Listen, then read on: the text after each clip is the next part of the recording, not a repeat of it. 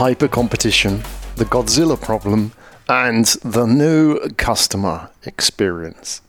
Now, bank CEOs are probably losing a lot of sleep right now, and if they're winning awards, they're probably in double trouble. You see, only very recently, 3 entrants cast their hat into the ring to apply for a digital license here in Singapore. They were Razer, my 14-year-old son's favorite youth gaming brand that makes mouse pads and mouses and things that glow on your gaming PC. They have 50 million accounts across the region. Grab, the taxi ride-sharing platform, has 550 million accounts across Southeast Asia. And Ant Financial, well, the owner of Alipay, is the second largest payment platform in the world. 3 entered the banking market. 3 non-banks. And if you go down to Singapore Bayfront, now, Singapore Bayfront is very beautiful, and you can stand there. It's all reclaimed land. If you stand where Marina Bay Sands is and turn your back to Marina Bay Sands and look back at CBD, the Central Business District, you can see 20 or so banks. They're all tall, thin tower blocks jammed in, shoulder to shoulder, next to each other. UBS, UOB, ANZ, DBS. They all even sound the same. They look the same, sound the same, and even have the same 3 letters in their name. And that was okay, because for years, banks relied on customer inertia. Changing bank was hard work, awkward even.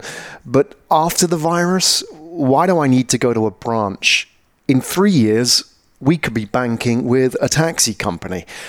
Just the other day, I went to a bank here in Singapore, and it wasn't a 3-letter bank, it was a 4-letter bank, an Asian bank. Well, Asian/UK-based bank will give you an indication of who they may be. And I went there, and what I'm trying to do is I'm trying to access my online account. To do that, I have to go to the bank here in Singapore and hand in a paper form to change my telephone number, which they will fax. They will fax at best and mail at worst to the other bank in a different country to change my online phone number. Now, the whole system is designed to be awkward because awkward stops you leaving. They're making it difficult at every stage. They're trying to break the customer experience to keep you walled in. It's the mindset. The mindset is that if we compete on the basis of protecting our market, then also we must protect our customers. It's an asymmetrical business model, which is that if we can stop customers getting out, then we can survive, we can grow. And that's why it's designed to be difficult. And yet you have these brands like Razer and Grab and Ant Financial who play a different game. They play an entirely different game, which is how do we solve awkward? And this is the new customer experience, because if you imagine customer experience is organized traditionally by category, vertically, today customer experience is organized horizontally. What do I mean? Vertical customer experience is comparison or benchmarking within category. We are UBS. Are we better than DBS? Are we better than ANZ? Are we better than HSBC, OCBC, UOB? Because if we're better, we win awards. And the measure of our success is by the number of awards that we're going to win. And yet Razer and Grab and Ant Financial won't be going to the annual banking industry awards. They're not invited. And they don't dine at the same hawker centres or restaurants that the executives from UBS, DBS, ANZ, HSBC, OCBC, UOB dine at. In fact, they don't walk or talk like these bankers. The CEO, staring out of her window, is worried what the competition is doing, thinking about that award. But she is all the while unaware of Godzilla looming on the horizon as he emerges from the ocean. Your competitors, your category competition, that vertical benchmarking are the least of your worries today. It's Godzilla you should be worried about. He doesn't play by the same rules. He doesn't care about awards.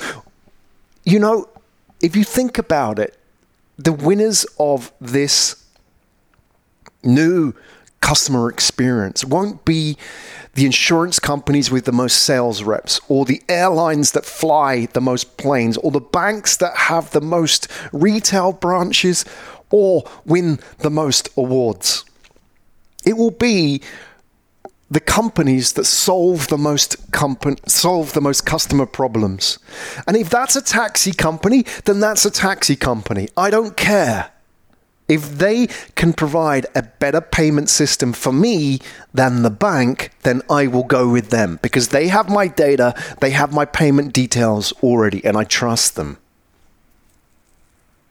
Jeffrey Handley, a friend of mine who knows a little bit about the Chinese and Asian startup ecosystem, being based in Shanghai and having exited a number of businesses, investor and founder and now fund manager himself, said of Chinese players entering the global markets that China might not be part of your plans, but you're certainly part of China's plans. That's the end of asymmetry. Consider, for example, Ping An Financial, an insurance company from China that now offers healthcare. It promises to get you a doctor's appointment in 1 minute. 1 minute. What kind of an insurance company thinks like that? It's an insurance company that thinks about solving the problem, not locking in customers and creating inertia to prevent them leaving. So now we live in this market where everybody can play. We have platforms. You go to a hawker center, you can get food delivered by the same delivery driver, the same hawker stalls, the same app, the same customers, the same AI algorithms powering everything. All that's left is people and stories. All the barriers to entry that banks, airlines, insurance companies once competed for are gone. You know, I don't need to be an airline to offer a travel experience anymore. I don't need to be a chain to offer accommodation. I don't need to be General Motors or Ford to get you from A to B. Look at what Uber and Grab have done. They've simply unlocked the underutilized fixed assets within the system. Now they know that the open market is better at solving problems than the company department. And that is a problem because the whole model of business that we operate from today is based out of this idea that we are more efficient if we pool our resources into a company department. We pool people, we pool information inside this functional structure called a department. And yet now, look, if I want to go down to Marina Bay Sands and look at those banks, I just have to pick up my phone, call, grab, and I'm there in 17 minutes. I don't need to buy a car. I don't need to insure the car. I don't need to tax the car. I don't need to fuel the car. I don't need to take driving lessons. I don't need to work 7 months of a year to pay for enough after-tax income to buy a car to drive to work. Because we're not even going to work anymore. Work isn't a place, it's what we do. Everything is changing. And this is key in customer experience, because customer experience is always being defined by being best in category, and therefore the CMOs and the CEOs always looked at the other guy and compared to them, benchmarked. But benchmarking is no longer effective. Look at TransferWise. TransferWise, which was started by one of the early employees, if not founders, of Skype. TransferWise has reduced its fees on currency transfers 17 times in the last 12 months. Their CEO says one day they'll eliminate fees entirely, only making their money on the currency spread. If you look at the TransferWise model, look at how it works compared to traditional banking system. The traditional banking system is designed with inertia at every single step of the process of the customer journey. It's designed to break. If I want to transfer money to India, how do I do that? Do I go to my bank? I send the money. I have to write a physical form on a bit of paper. So I have to spend half a day going to the bank, faxing it, send the money, and then I just wait. 2 weeks later, nothing happens. The person on the other side doesn't get the money. That's a negative customer experience. The money is lost in the system. Only then do I get a message saying that the payment has been withheld for some reason. The system is designed to prevent people leaving. So by the same mindset that prevents people leaving, it creates barriers at all levels in the customer experience. As they say, if the only tool in your kit is a hammer, everything looks like a nail. And in this context, in the digital era where we live in symmetrical markets where there are few barriers to entry, we still have companies approaching the problem of customer experience with the proverbial hammer. How do we prevent people leaving? How do we create barriers at every single level, every single step of the customer journey? TransferWise thinks differently. You see, when you send money to another country by TransferWise, it doesn't actually send the money through the traditional banking system. If I'm in Singapore and I want to send money to India, I don't have to go to the local retail branch, fill out a form, and then send it. And the money doesn't physically or digitally get transmitted from A to B. What happens in TransferWise is there's a pot in A and there is a pot in B. And the money is added to the pot in A and subtracted from the pot in B. Arbitrage. No money is actually sent from A to B.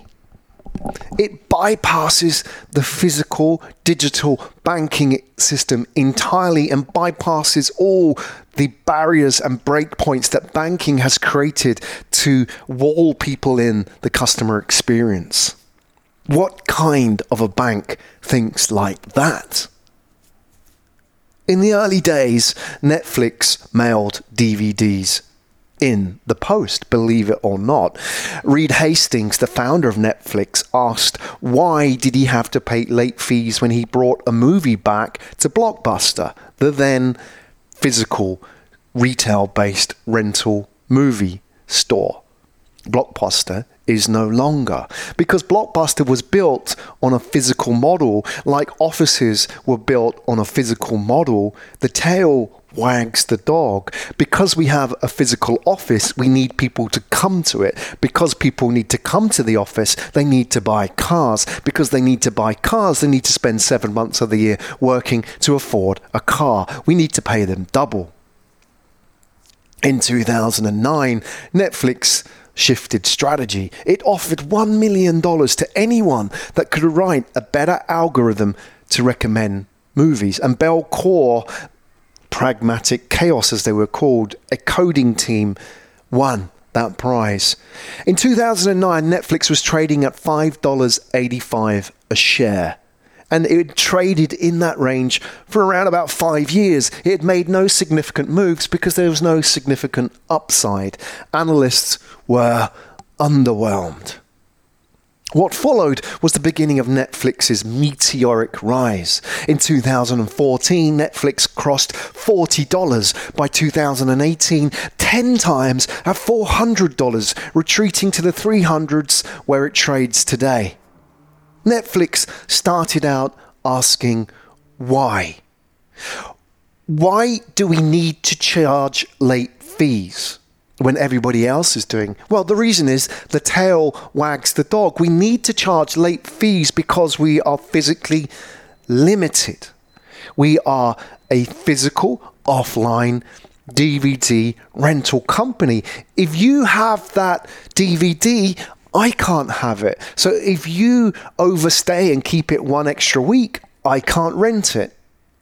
The tail wags the dog. It's called functional fixedness. It defines company departments. It defines customer experience. Because you have a vault in your bank which is locked and people entrust you with that money, keeping it under lock and key, your whole model is built around stopping people accessing assets. But Netflix asked why. What kind of an entertainment company thought like that? They said, well, why do we need to do it physically? Why can't we offer this online? And now Netflix is one of the world's biggest media entertainment companies. Challengers redefine markets. They redefine markets not because they introduce some new kind of technology, but they attack the problem of awkward. They look at what the pain point is and lean into it. This is the pain. We have the data. Let's fix it. Look at Amazon, Alibaba. Nobody accepts 28 days for delivery anymore.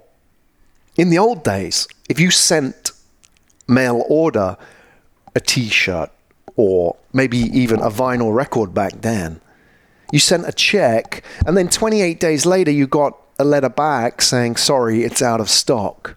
That was how it was until somebody came along and said, why? Why does it have to be like this? In physics, this is called phase transition.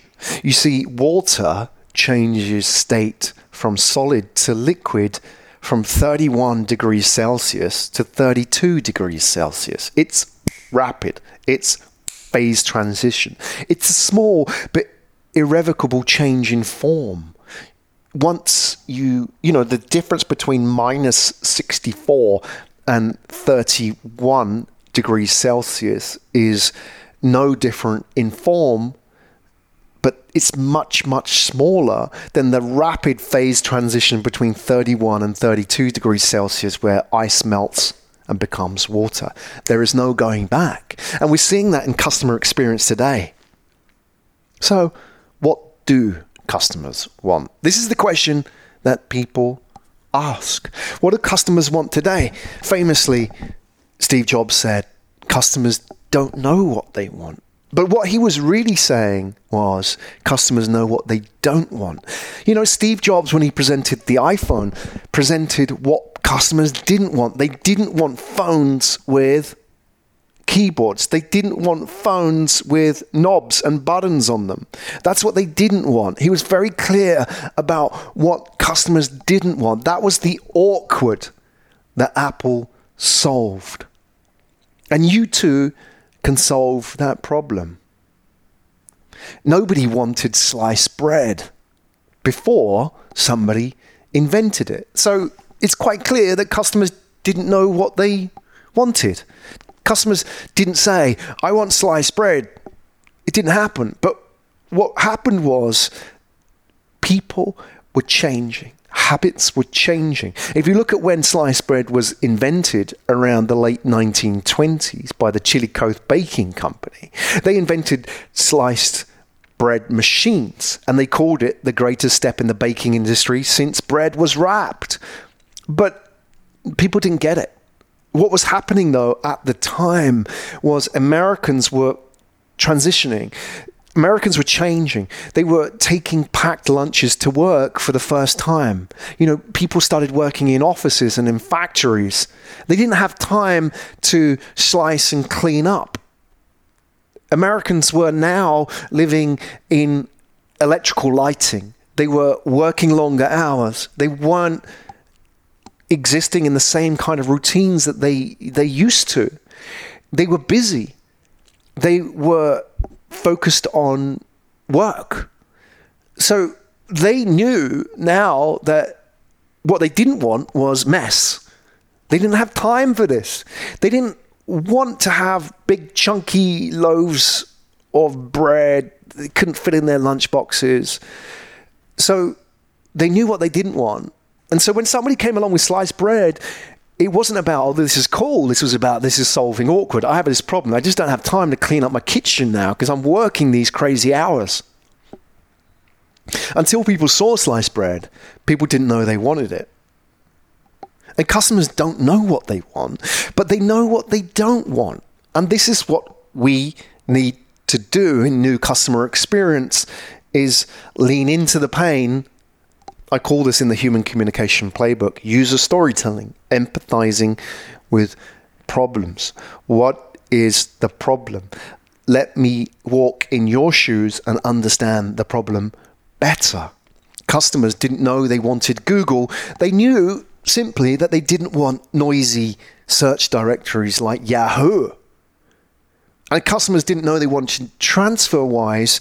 They knew they didn't want slow and expensive remittances.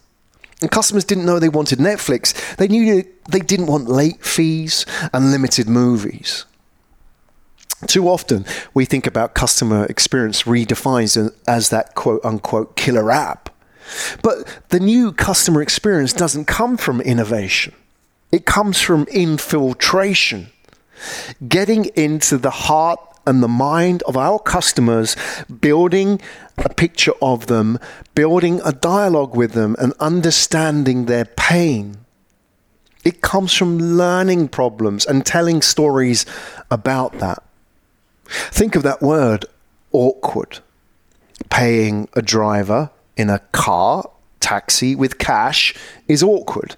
Losing coins down the back of the seat is awkward. Having to have a negotiation with the taxi driver or paying a tip is awkward. Explaining where you need to be dropped off and driving round and round the block, or taking a wrong turn, or getting stuck in traffic is awkward. Applying for a home loan at a bank is awkward. Waiting, spending your lunch hour is awkward. Asking a girl out for a date is awkward. Visiting your doctor is awkward. A job interview is awkward. Many things in our lives are awkward, and there is a lot of money to be made in solving awkward. That word, awkward itself, comes from the Old Norse, meaning upside down or back to front. Awkward, back to front. Turning problems into learning opportunities is solving awkward. Telling customer stories is solving awkward. Collecting data and getting permission to solve another problem is awkward. Solving awkward, sorry. And that's effectively what it is. If you think about these taxi companies, these ride-sharing companies, or airlines, or electronic transmitters, all they're doing is taking people from A to B and in the process collecting data C. That data gives me permission to solve another problem that you have. And that is the new customer experience. It's not defined by category, i.e. function. It's defined by customer competence. It's not about being number one bank. It's about being the number one across all categories. In a symmetrical world where hypercompetition is the norm, the goal isn't to build a competitive understanding of the product. The goal isn't to build competitive products. The world has changed. We're not focused on finding customers for our products. We now should be focused on finding products for our customers because you have the data and you have the permission. We are now competing in a symmetrical world. We are now competing not on asymmetrical competition, but hyper-competition. We are now not competing in category, but cross-category. We are now not competing with other banks, but we are competing with airlines and taxi companies and insurance companies. In this symmetrical world, hyper-competition is the norm.